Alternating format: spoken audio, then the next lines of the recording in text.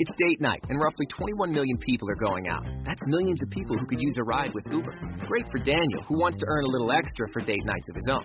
He's already put in a shift at the shop this morning, and he'll spend the evening making trips with Uber, and then book a reservation at that new place in Hayes Valley. With Uber, Daniel can call the shots. He'll cash out his earnings with Instant Pay. Maybe he'll even make a little extra to book a sitter, too. Sign up with Uber and start earning towards the stuff you love. Visit uber.com/drive now. That's uber.com/drive now. Blog Talk Radio.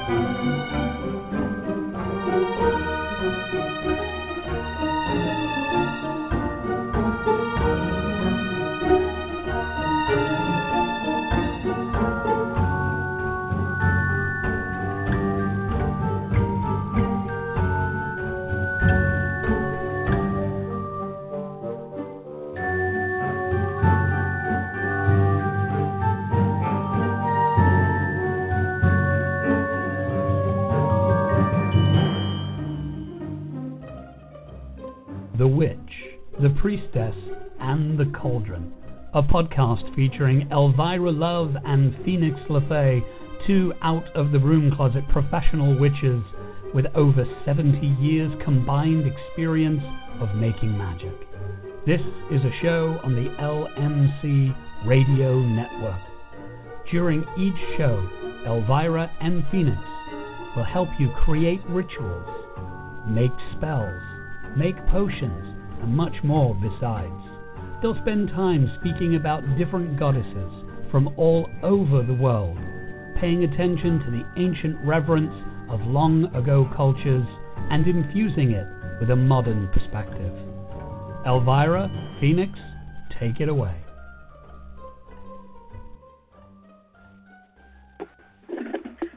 Well, hello. This was a fun experience starting this show. We learn new things every time. Yes. Yes. Yeah. We are coming to you from the past. This is a pre-recorded show, but I was running late this morning, and so we had to prompt the show differently than we normally do using the BlogTalkRadio system, and I wasn't sure that it was going to work, but it did. And here we are. Yes. That one more thing we have under the proverbial belt, so to speak. Right. All right. Well, since we can't really do our standard check-in because, of course, we're going to be in the future talking from the past, it doesn't make any sense. If you can follow that, you're doing good. And so we're just going to shoot right into what we have, which is protection magic. Yes. Okay. So what is protection magic? Any thoughts on it? Sure. I put her on the spot. Well, protection magic is kind of twofold, I guess. It's like one is just having defenses set up so that you don't have to worry about anyone throwing shade your way. Right.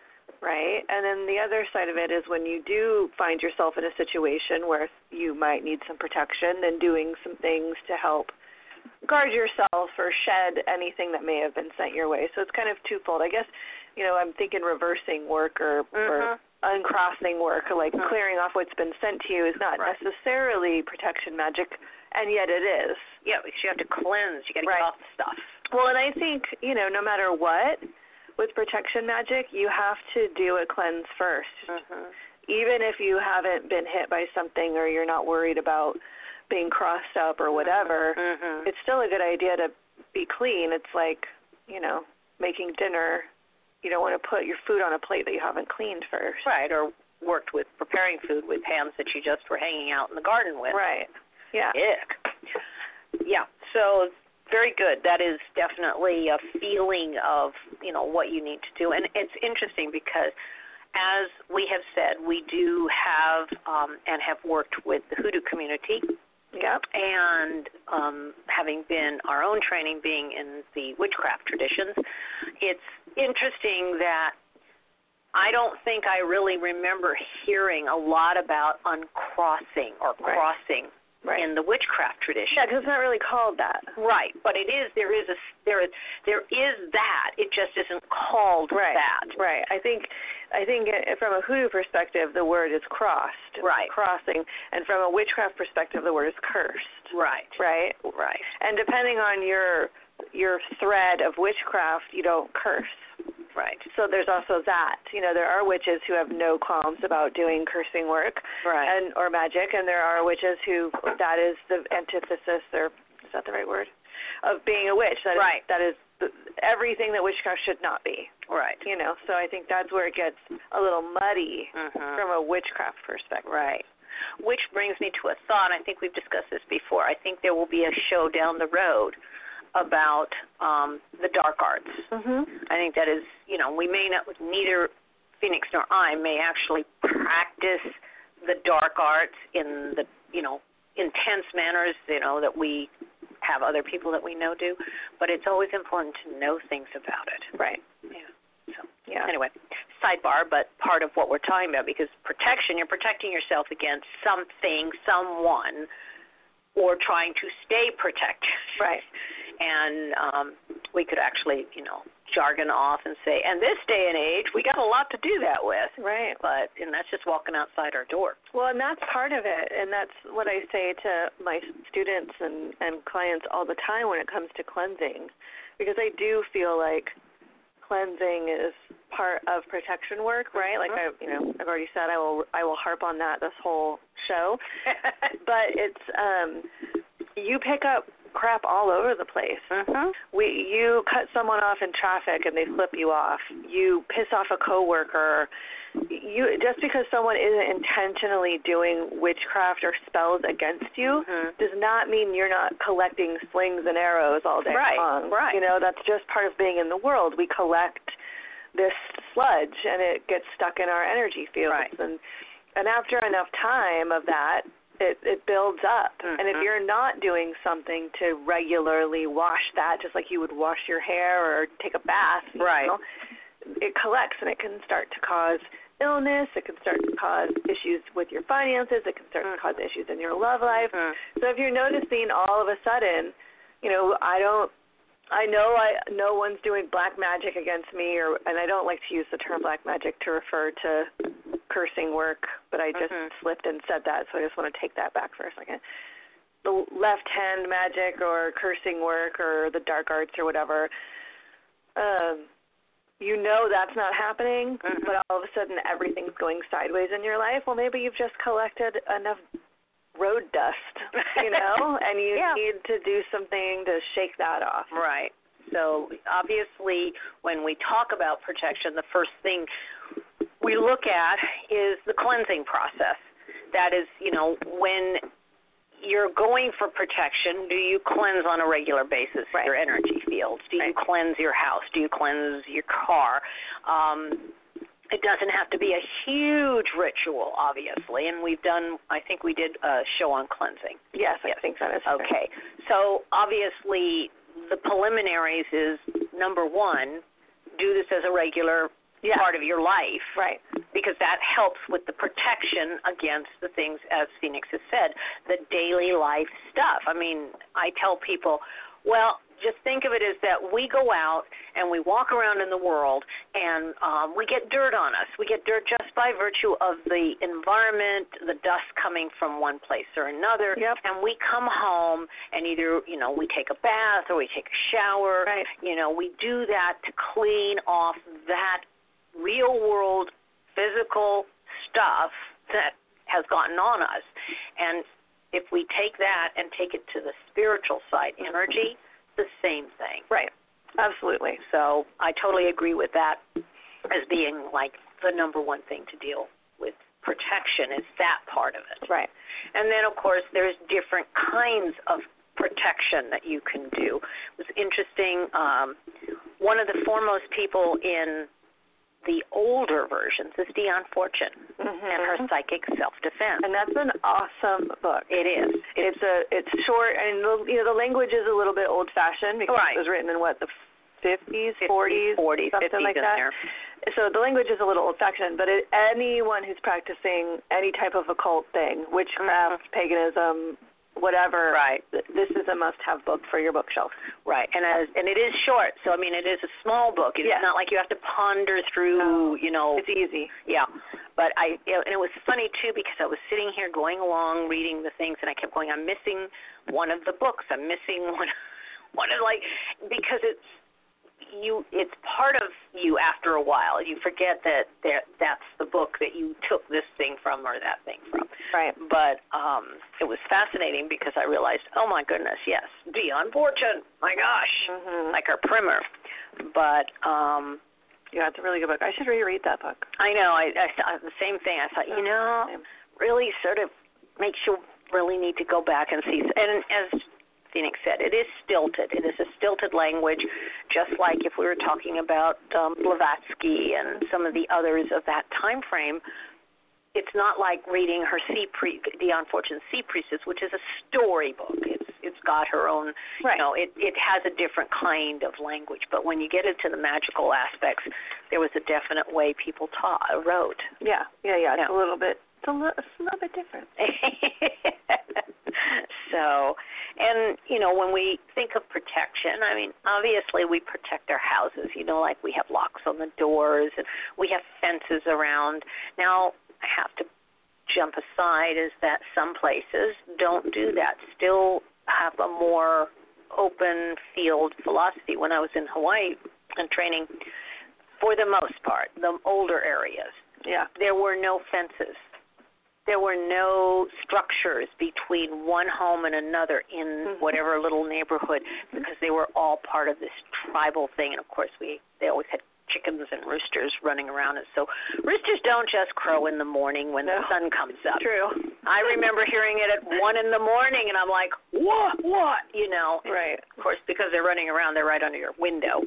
But in a more traditional way of what we are used to, we have that. We have locks. We have door jams. We have things that make it protect our home, protect our property, protect our car. Right. So it is the same thing with setting up a baseline after you cleanse, kept your energy, then I think you go to something that you just normally have with you or you put around you. Yeah. So do you have any ideas that you want to share in terms of that particular idea? Well, my favorite thing that I personally do is work with jewelry. Because most of us wear jewelry in some way, shape, or form, even if it's something simple or, it doesn't have to be some huge, ostentatious hunk of obsidian around your neck or, a giant crucifix or something. It can be something very quiet and modest and simple that may not even be noticed. Right. And so it's making a regular piece of jewelry into a talisman or an amulet. It's charging that with protection, magic. It's doing a ritual or a spell with that piece of jewelry, anointing it with oils that are in alignment with protection, using the full moon to fully charge it with protection energy, and then and it's like I've been using this analogy a lot lately. It's like a battery.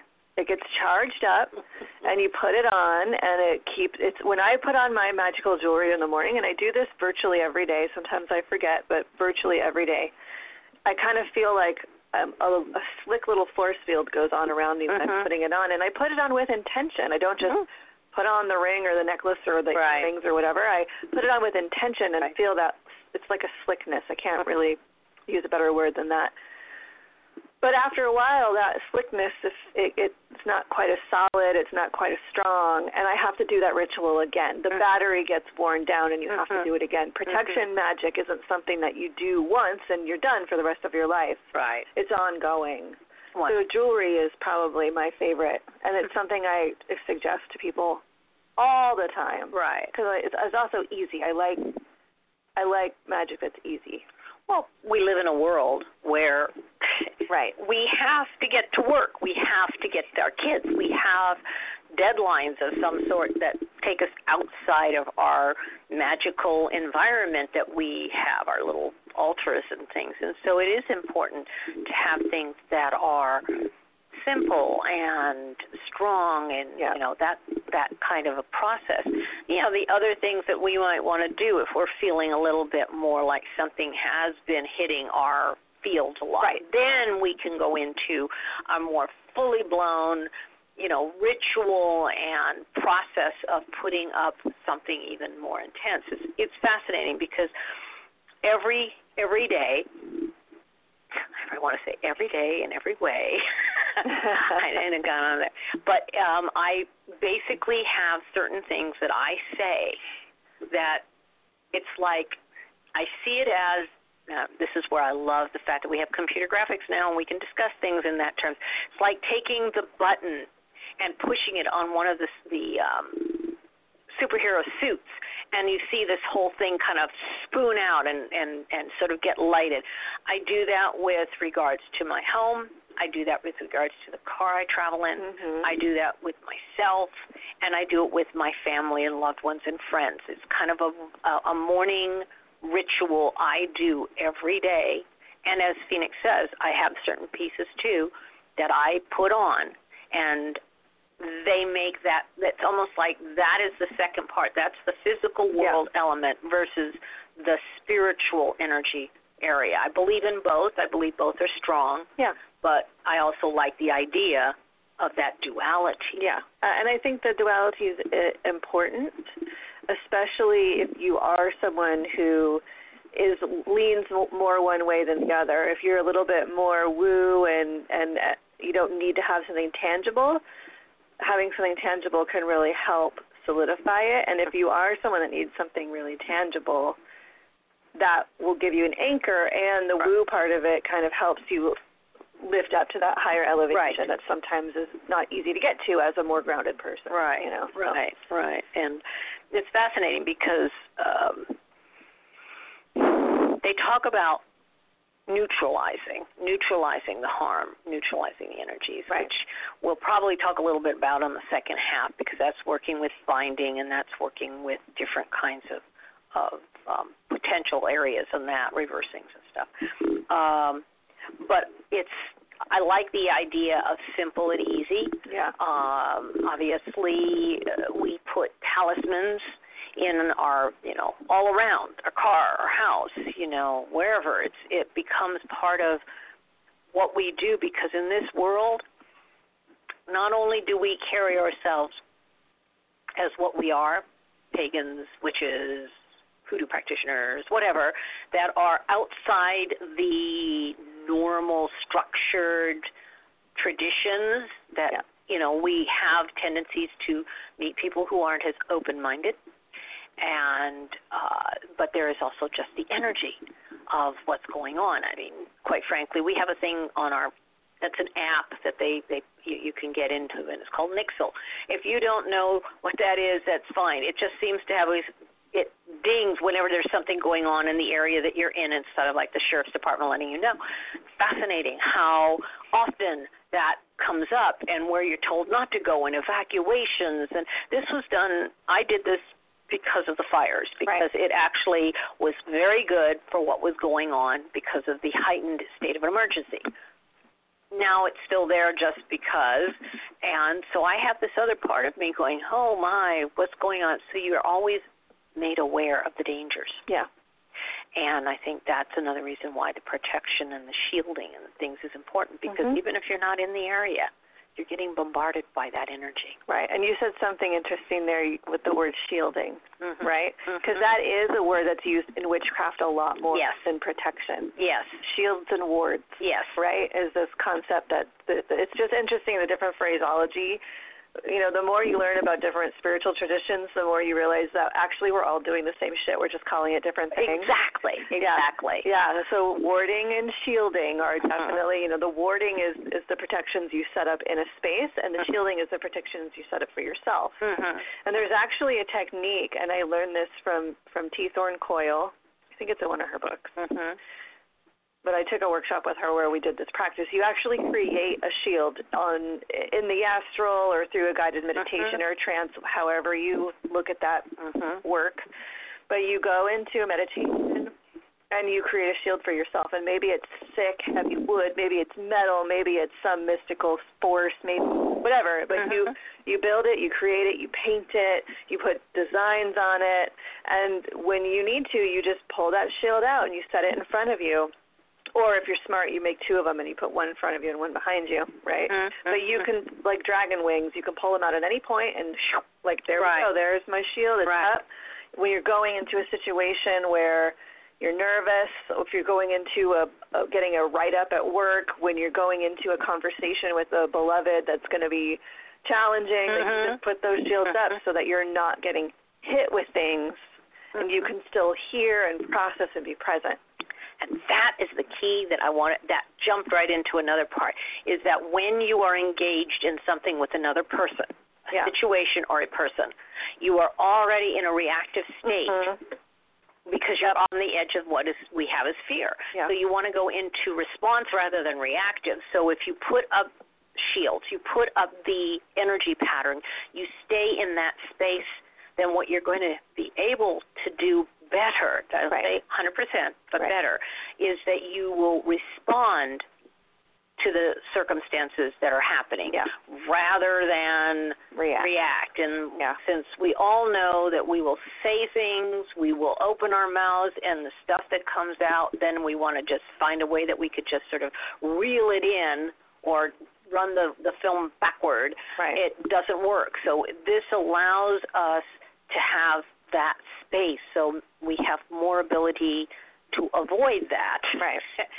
as a immediate response. And this is also psychological. Like this is, then that's another thing that I always am fascinated with, is how much psychology and witchcraft and magic flow and swirl and work together. But if you are in a situation where, for lack of a better word, being triggered.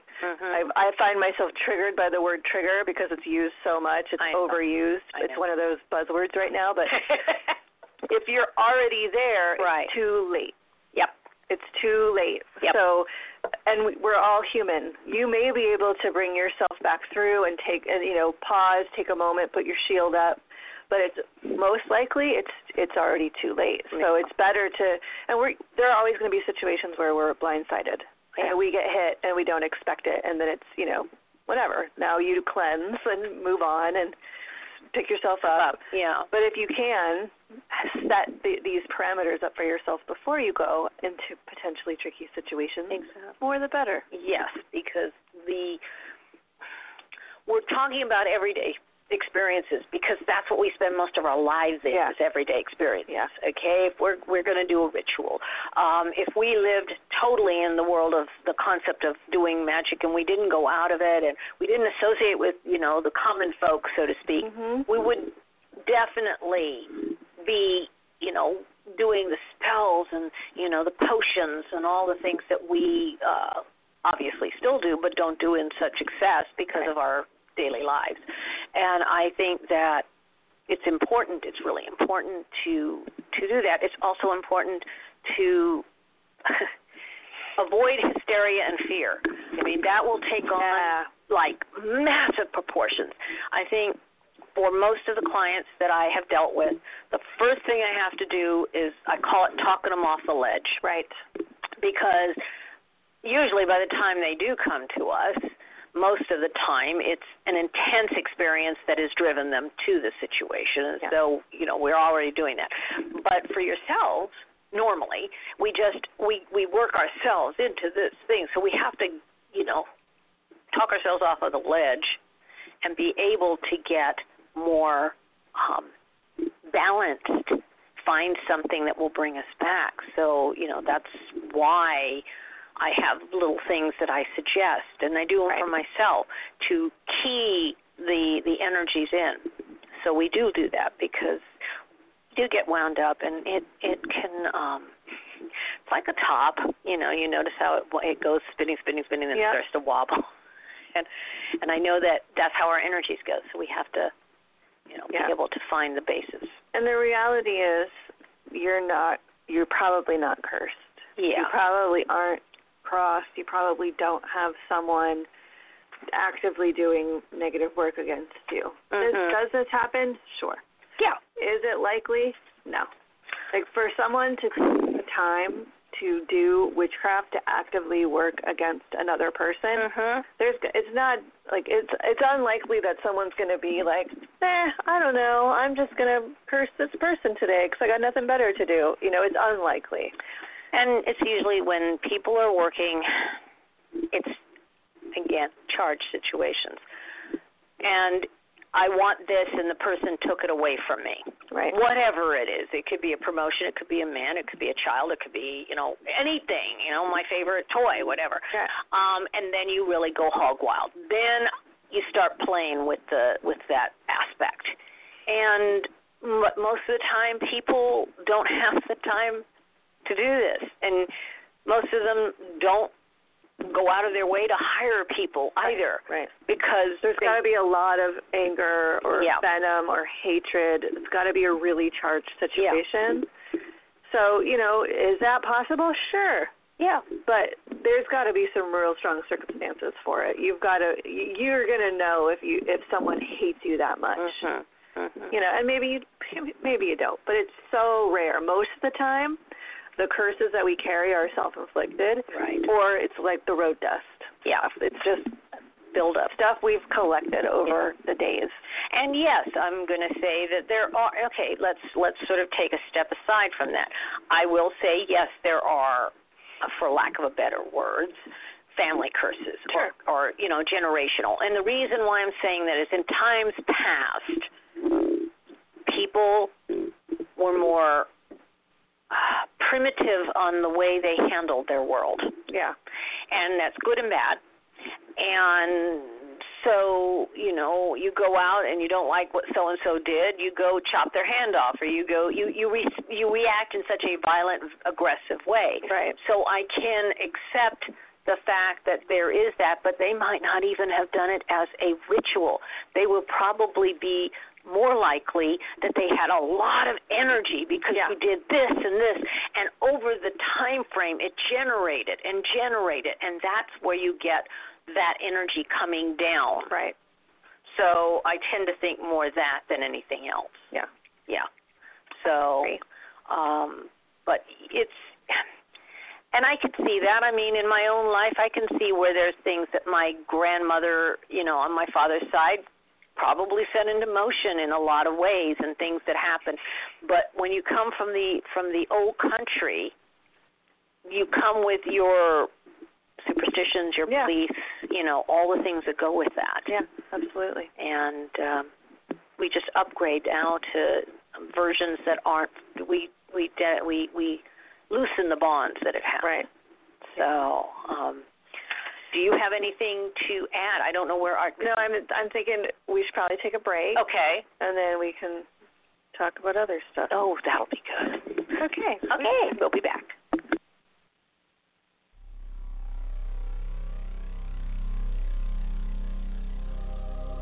You're listening to The Witch, the Priestess, and the Cauldron, a radio podcast on the LMC Radio Network. Stay tuned, as more magic is coming your way right after these messages.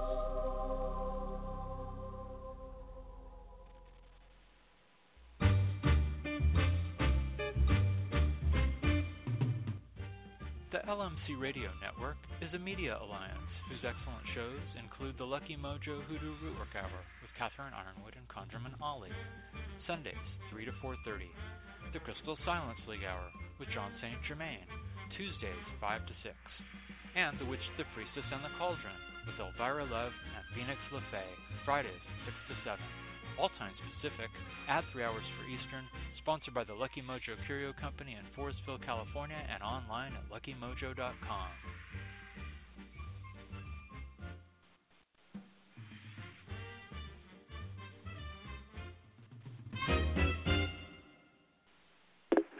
Well, I am back with Phoenix. At the moment, Phoenix is quieter than normal. And so I will just make a few babbles here, babble, and talk about the idea of... I was peeing, everybody. I'll fully admit it. I was... See, there you are. She's human. Oh, my God. No, Phoenix, you're human. I will always say the thing that is inappropriate. So Elvyra had to wing it while I was... Well, I only winged it for about a minute and a half. Thankfully, I'm a fast peer because, you know. There you go. Our commercial break's like a minute and a half long. Now, we have lost several shows on the network, so it's made it a little bit shorter. They are trying to look for new shows. I don't know some of the things that have been bantered back and forth. I don't know what's going on. So there's potentially some new radio shows that will be coming soon. Yes. To the Lucky Mojo Radio Network. Yeah. So I have no idea. But back to ours. Back to protection. Protection. We're not talking about condoms. No, God, no. But that's, you know. We use those too, please, people. Come on. Yes. Yes. So here we are with this wonderful experience, and I thought, you know, protection, what do we talk about in some instances? Why don't we get a little specific like some of the spells? I'm going to bring the bottle spell up. Ooh, I like bottle spell. I do too. It's kind of like, I think at one point somewhere in the dim distance of my memory of our 2 years of shows, we did something and we talked about a witch's ball. But a witch's ball as a protection, which again is, you know, the idea, and a bottle spell is very similar. And I'm going to let you chatter about that. About the bottle spell? So the way I do a bottle spell, because there's lots of other ways to do it. There's lots of things. There's lots of advice on the interwebs. I actually just wrote a blog post this week about getting advice from the interwebs, so I'm about to contradict myself, which I do all the time. If you Google like witch's bottle spell, you'll find a million different things. And there is a traditional way to do a bottle spell for protection for your home. This is the one I like to do, and it requires like a mason jar. This is your bottle. Ideally a mason jar, but you could use something else. You know, but you have to bury it in your front yard or in a potted plant in the front of your house if you don't have a yard. So keep that in mind when picking your bottle, that you're going to have to dig a hole big enough to hide it. That's been the folly of many a young witch. Yes. And you know, keep that in mind as well about the soil. Like this, I have clay. My yard is clay. It's very difficult to dig a hole. So you have to figure these things out. Right. You know, building a flower bed just to put a bottle, a witch's bottle, has been done. Yes.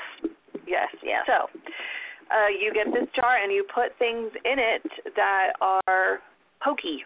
You put rusted nails, you put pins and needles, you put broken glass. You might urinate into the jar. You put things that seem like, why would I use this for protection? This seems painful, right? Things, and 9 is a traditional number, so 9 rusty nails, 9 pins, 9 needles. You don't have to pee in it 9 times, but you get the gist. And then you seal that up and you bury it, and that serves as a barrier. It's a protection to keep negative energy away from your dwelling. It sort of stands as a guardian, right, for your home, right. And that's how I use witch's bottles. But I know there are other. They use herbs and they use different. One of the ones, and I don't have it here, and you know my notes. It's probably stuck somewhere in the notes that I don't want to have to dig at. Is that they're different herbs, and you fill it up halfway with the the herbs, and then you put in the liquid. Yeah. And some people kind of get weird, so it's ammonia. But again, you're looking at it's basically a guard, just like Phoenix said. It's a guard. And right. Witches' balls are similar, but they're more the protection side rather than the spiky side, and they usually are hung over the door or, somewhere in the entrance area of your home. And it's literally a little sphere, and you put herbs and things. You don't put urine in it, please. But more of the dry things that you would put in there as protections and little stones if, it's not a glass that you could, break. But the point is that you use that it's a different part of the protection process. One is more like having the sentry out there with his pike or his sword, and the other one is more like the person that opens the door and says, are you good or are you not good, as a point of reference. And the thing with, at least with the witch's bottle that I described, I'm not sure about the superstition on this for what you were just describing, but you don't want anyone to see it. So if for some reason you have a landscaper or someone's going to be doing yard work or, someone else is going to someone outside of your home doesn't know it exists, or if there's someone who lives in your home that would not appreciate it, you know, you want to make sure that they don't mess with it. Well, witches' balls, I think they can be out in the open. They can be in the open, just like horseshoes. That's another one that a lot of people put them in when they were building the house, and they found a lot of them in old homes when, you know, they were tearing them down, is that they were actually in the wall. Right.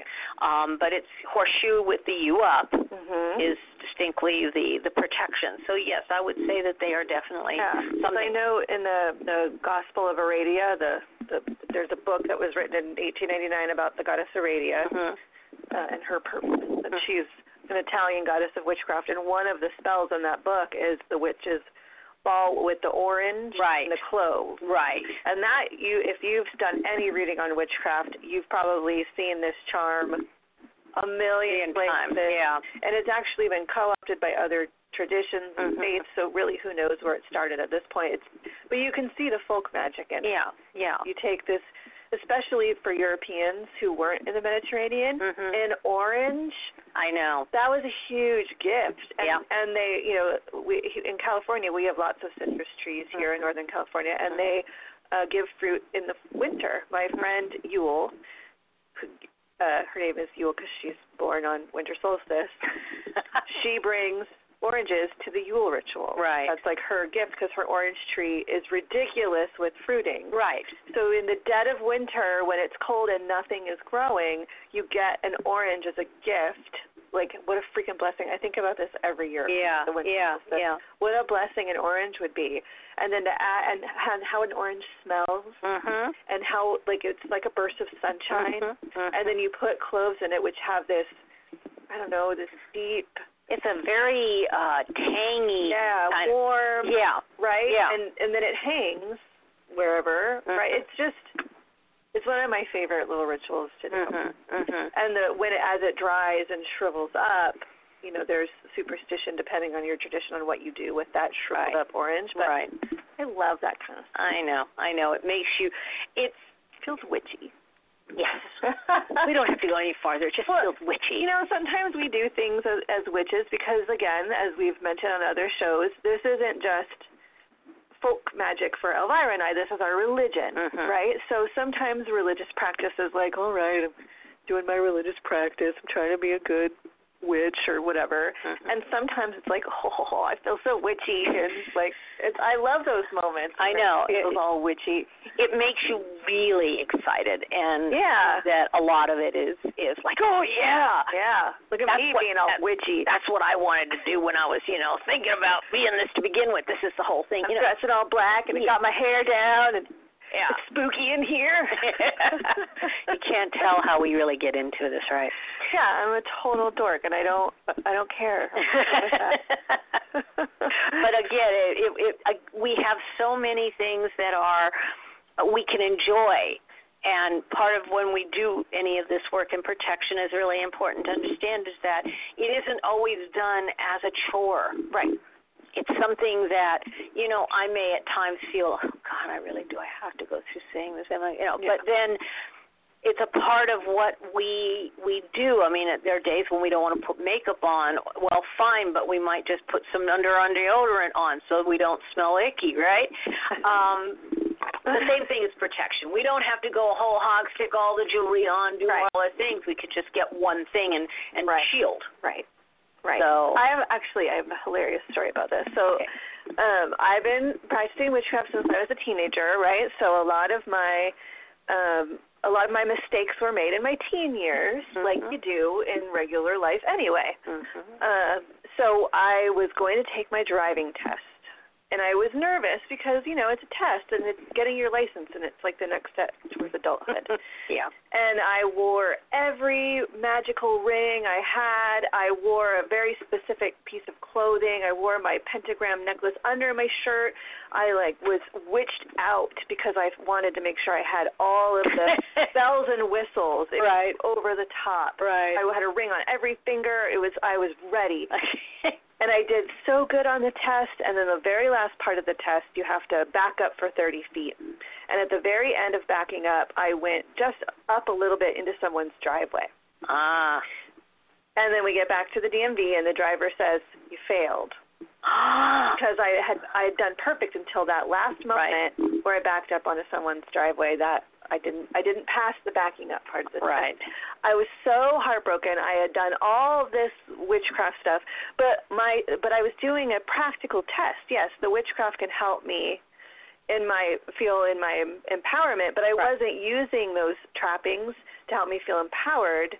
I was too afraid, and I was trying to mask my fear with all of these trappings. It wasn't actually working. So the next, I had to wait, 6 weeks or 4 weeks or something to take the test again. And I went completely opposite. I wore nothing. I wore clothes, but I didn't wear any jewelry. I didn't wear the special shirt. And I had the exact same instructor, and he was like, "Would you like a different tester? Because, I failed you last time." And I was, "Well, no, I got this." And I passed. So I feel like, you also have to keep in mind the bigger picture. And just because you put on all the trappings and you do all the spell work, you still have to take the real world steps. And I think we've said that a lot of times is, the magic is one part of the process. The biggest part is that we are physical human beings, and we have to take that into total account, because all this other stuff, helps, but we take the physical step. It's interesting. I had someone come in a walk-in yesterday, and they wanted to do something. And they wanted to take, it was a more darker thing, and so they wanted a question answered yes or no on it, and so I did the process, and then it was kind of like more, you need to take real world steps. You can't just use the magic to make this thing happen. And she's like, "Oh, gee, I really want it." I said, "No, we're not in Charmed, we're not in Harry Potter." And she goes, "But," no, I go, "Sorry, just realize it will take time." No, you can't do all the magic in the world to get a job and never apply for a job. It doesn't work that way. So there's certain things about the process, and I was like, okay, once more into the breach we go. But and it's not, I'm not upset about it. I just find it humorous because I was there too. Every one of us goes through that, and whether it's in this day and age where you have all of the fancy special effects and all the different things, or you were just reading books and they talk about it in your own imagination, filled in the special effects. It's the idea that this is a tool, but not exclusive to anything else. And sometimes, honestly, I go to the other extreme because I am a very grounded person. It's not easy for me to be woo. I am very skeptical, right? So I will often try every real-world thing and exhaust all my avenues, and then I'll talk to a witch friend about it, and they'll be like, "Well, did you try to do a spell?" I'm like, "What? Why didn't I think of that sooner?" And I do the spell, and bam, everything shifts. Right. You can get too far into both extremes. It's finding the balance of the woo and the real world that is going to make it most effective. And so with protection, it's the same thing. I mean, I lock my doors. I just don't put my wards up, and I don't put my special stuff up and then walk out. I mean, it just, we're in societies where this is not part of our world as it may have been. You can maybe leave your doors open. You didn't have to worry about it. You're in the middle of the country. If anyone walked that far out, okay, great, but they didn't. Here you are a little more in that. And I have a lot of friends who actually don't lock their doors, and I'm fascinated that people don't do anything. But I came from a family that lived in New York, and you locked doors. I lock things. So I guess that's part of a process in my genetics. My dad lives out in the boondocks, and he still locks everything. And I remember once I was like, "Why do you live in the middle of nowhere? Why do you lock everything?" And he's like, "It's just ingrained in me now. I just do it. It's part and parcel of it." So, so we've talked about shielding, and we've talked about the magical talismans, because I think we also talked about that in another show, and the amulets, and what's the difference between one and the other. Amulets tend to be more written. They have more, as far as my definition where I found it, is, they have more of the written spell work that is part of it than just like sigils. That would fall under amulets. Mm-hmm. So, but anyway, the other part is binding. Yeah. I mean, if we haven't heard it once, we've heard it how many times about puppets and binding? Yeah, well, and now, like, it's kind of the concept of binding went mainstream because of all the witches around Donald Trump who very publicly said they were going to do a binding spell on Donald Trump, and it made mainstream news. And, you know, every once in a while, something around witchcraft makes it into the mainstream. And it's always something stupid, like we're going to bind Donald Trump. Like, you know, we've talked about this before. What is one of the points of witchcraft? You don't talk about your spells. Well, you know, whatever. I'm not going to go down that. No, we can really fly on that one somewhere, but binding. So binding, I think, again, traditionally in the ways that I have read all my little books on witchcraft, is, you know, you have puppets, you make a effigy of someone, and you bind that individual. You can either bind them to stop harm. People tend to bind them, you know, using binding to bind people to your situations. But I guess my thing is with binding is it is about taking the free will away. Sure. But is it appropriate? And this is where you have to use common sense. Right. Is it appropriate to bind someone that you think is doing magic, you're not sure, or is it appropriate to do someone who is a murderer and you're binding them? You have certain categories. Right. And I would tend to say mine always is about reversing energies back to the individual. Right. Well, and I think binding is another one of those tricky types of magic where you're going to find people who have different opinions on it. You know, if you've ever watched the movie The Craft. Oh, how many? Right? One of the characters binds another character from doing harm against her or harm against herself. Binding someone, making an effigy and actually wrapping it up, bound and can't cause any harm. Right? What is the ramifications of doing a spell like that? Some folks believe that when you do a binding spell, you bind that person to you. Yes. So if you want to stop someone from being a piece of crap out in the world and hurting others, and you bind them, now you are now tied to that person whether you want to be or not. Right. I don't personally believe that. Okay. But I know many witches who do. So they don't do binding spells because if you want someone to go away, you don't want to bind them to you. Right. Right? Where I find binding more effective is more in a one-on-one circumstance. I don't necessarily want anyone's crap twisted up with my life. Right. But if I feel someone is doing harm specifically against me, or I feel someone is doing harm against others, if I want to step in and use my witchcraft as a weapon, which is basically what we're talking about, right, I prefer to go like the mirror box route, right, which to me is more about reversal work. Binding, reversal, they're cousins, but they're not the same thing. Right. But with a mirror box, you make an effigy of someone and you put them in this box of mirrors that all face inward, so that anything they do goes right back to them. Right.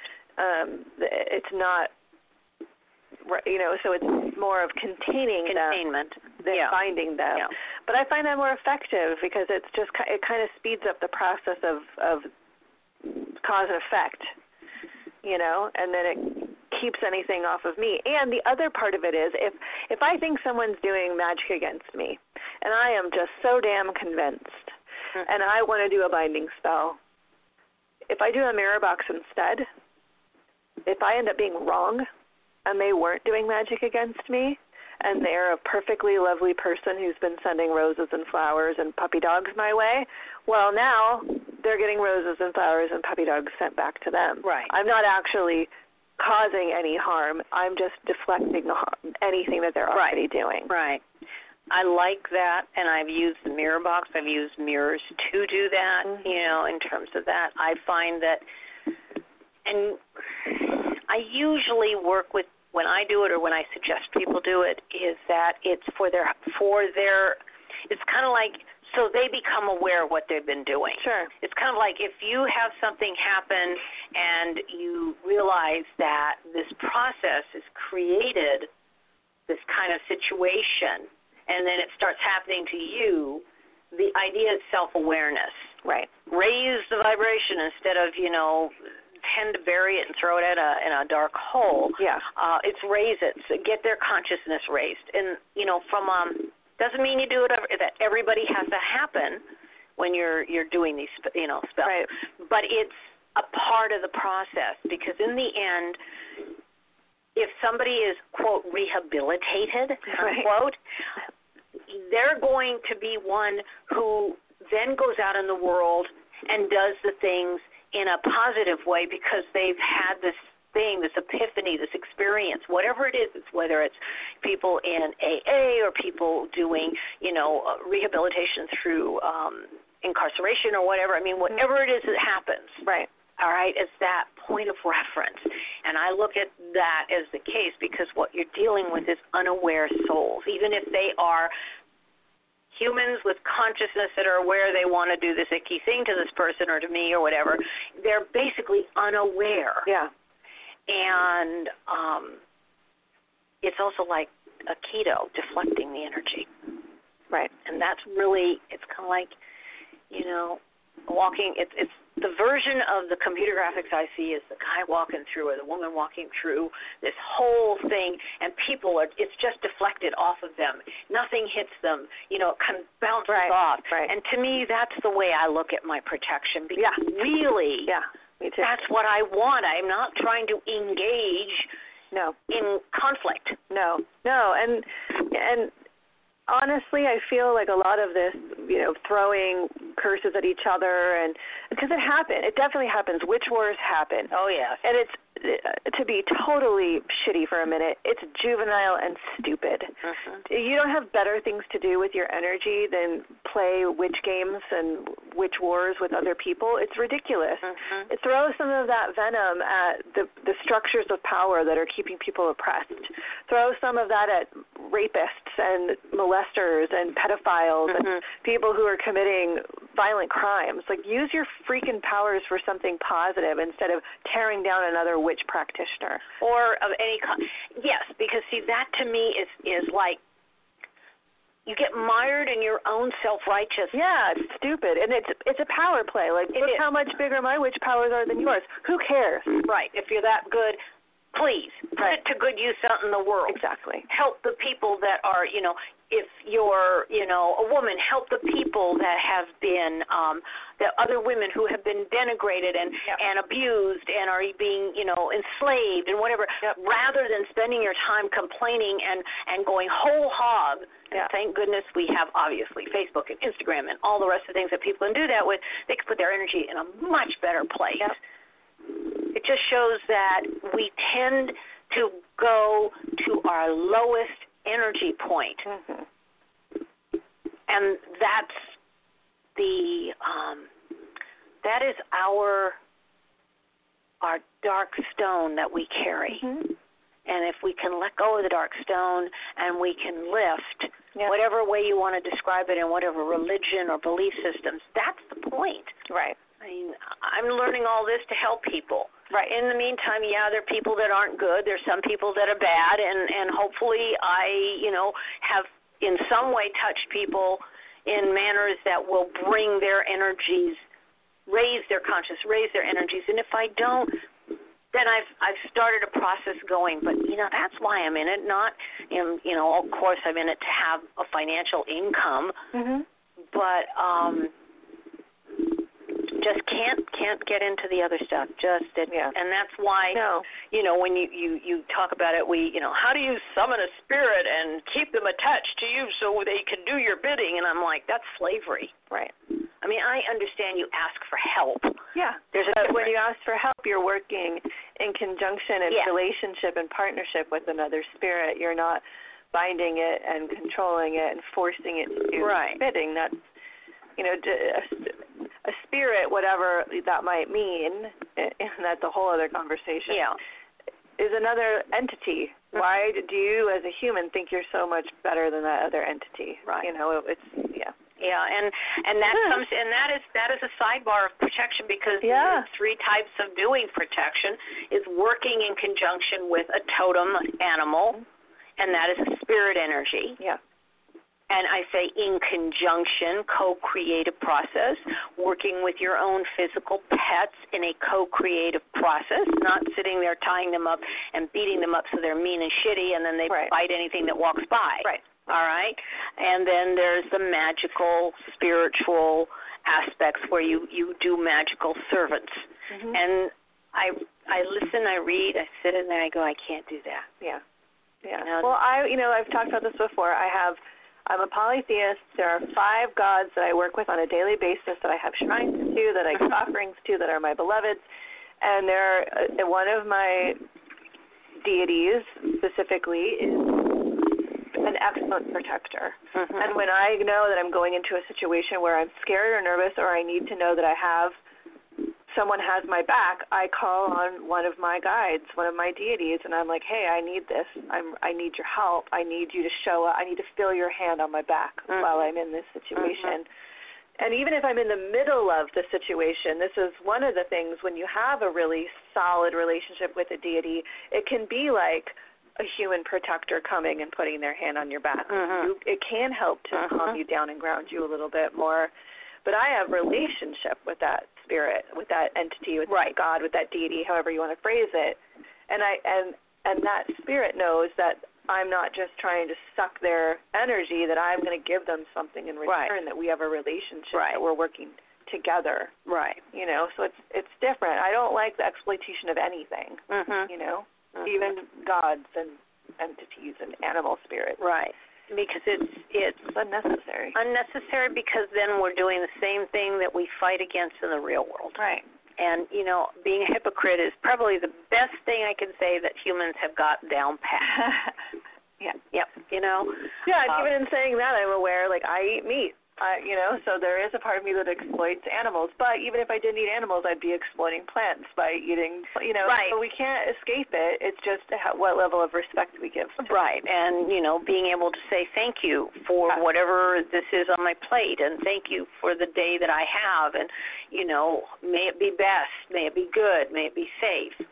These are all part of, and it's all part of protection, because when you start doing these things regularly, you're creating shields upon shields upon shields. They're not necessarily ones that you can go, oh, I know I've got my shield of armor on, hey, that kind of thing.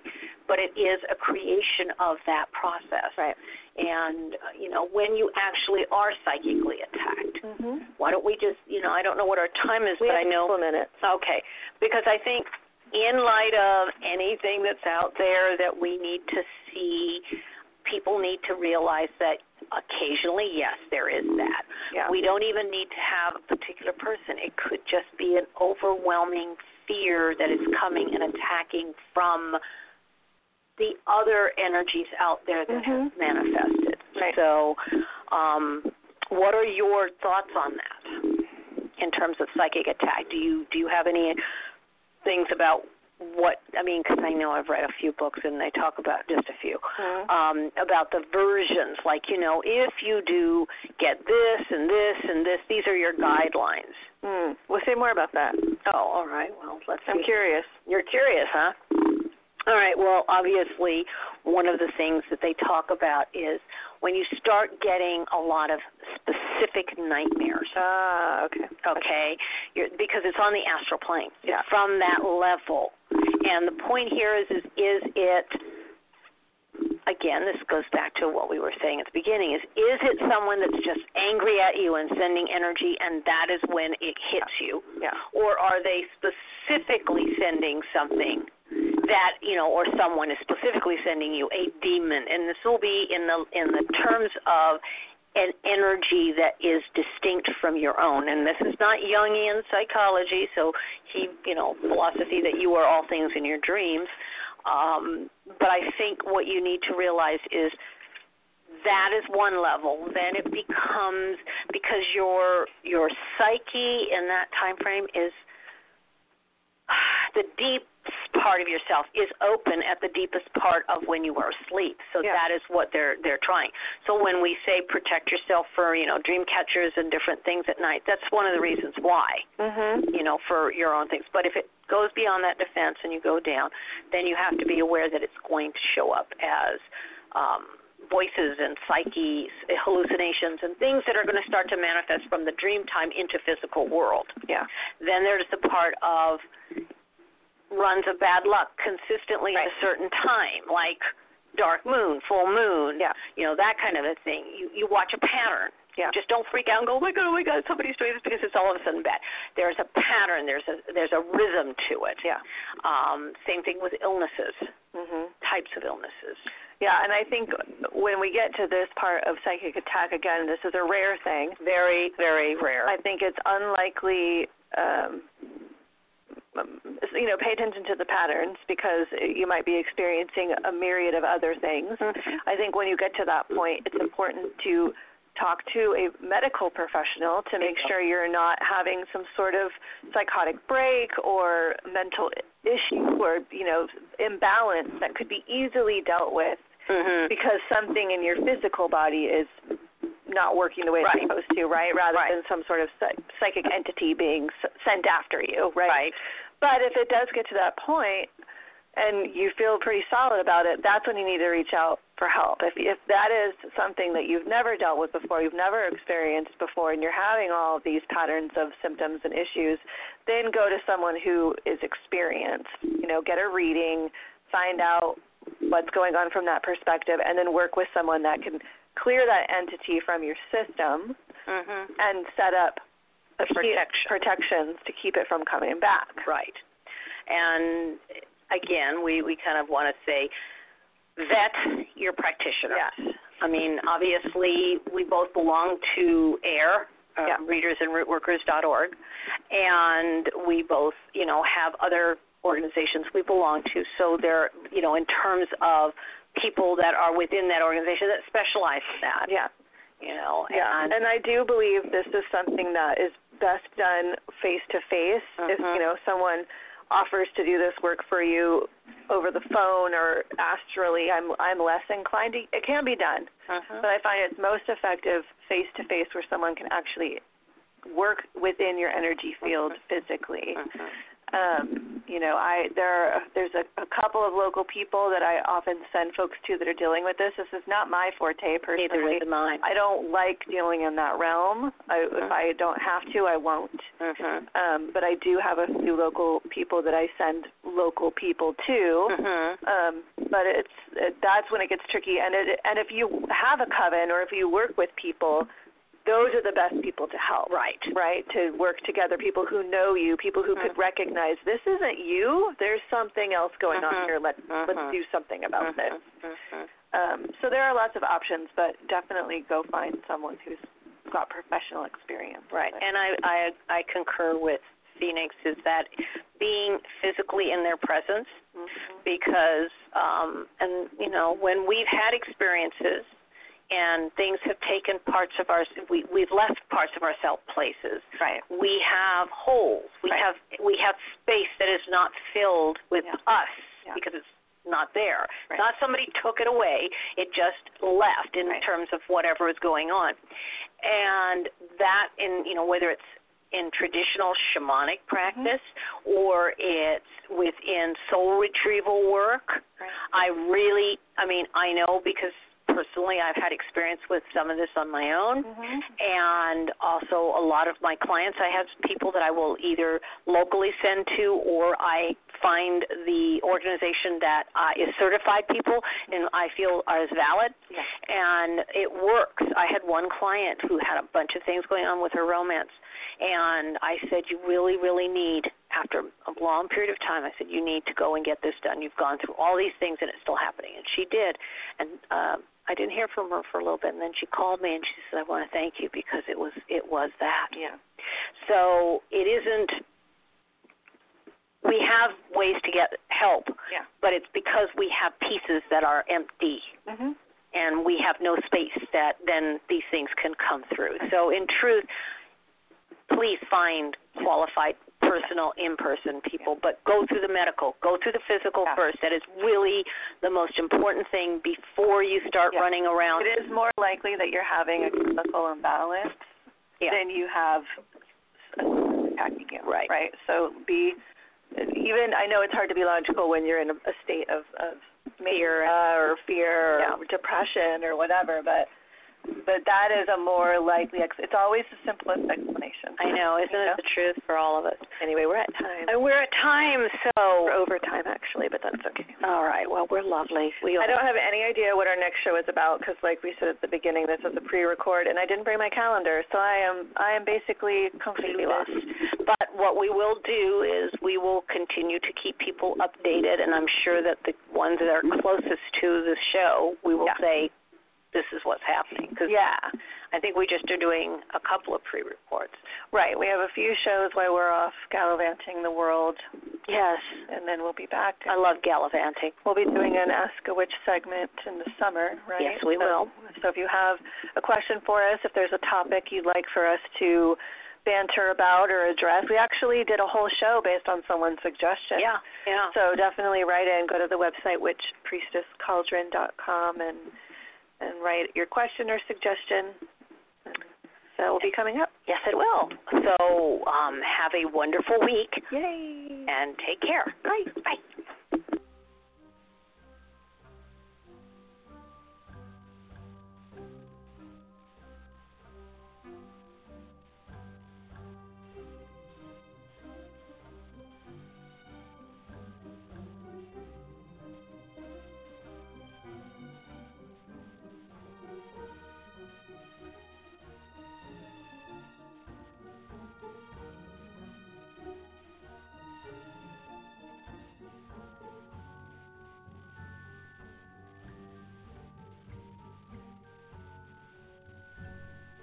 Thank you for listening to The Witch, the Priestess, and the Cauldron, a radio podcast on the LMC Radio Network. Our podcast airs live every Friday at 6 p.m. Pacific and will be available for download. Questions or comments on this show or ideas for upcoming shows can be sent to our website, and that's at www.witchpriestesscauldron.com. Again, that's witchpriestesscauldron.com. On behalf of Elvyra, Phoenix, Alan, and myself, Gwion Raven, a big merry meet and merry part and merry meet again. Blessed be.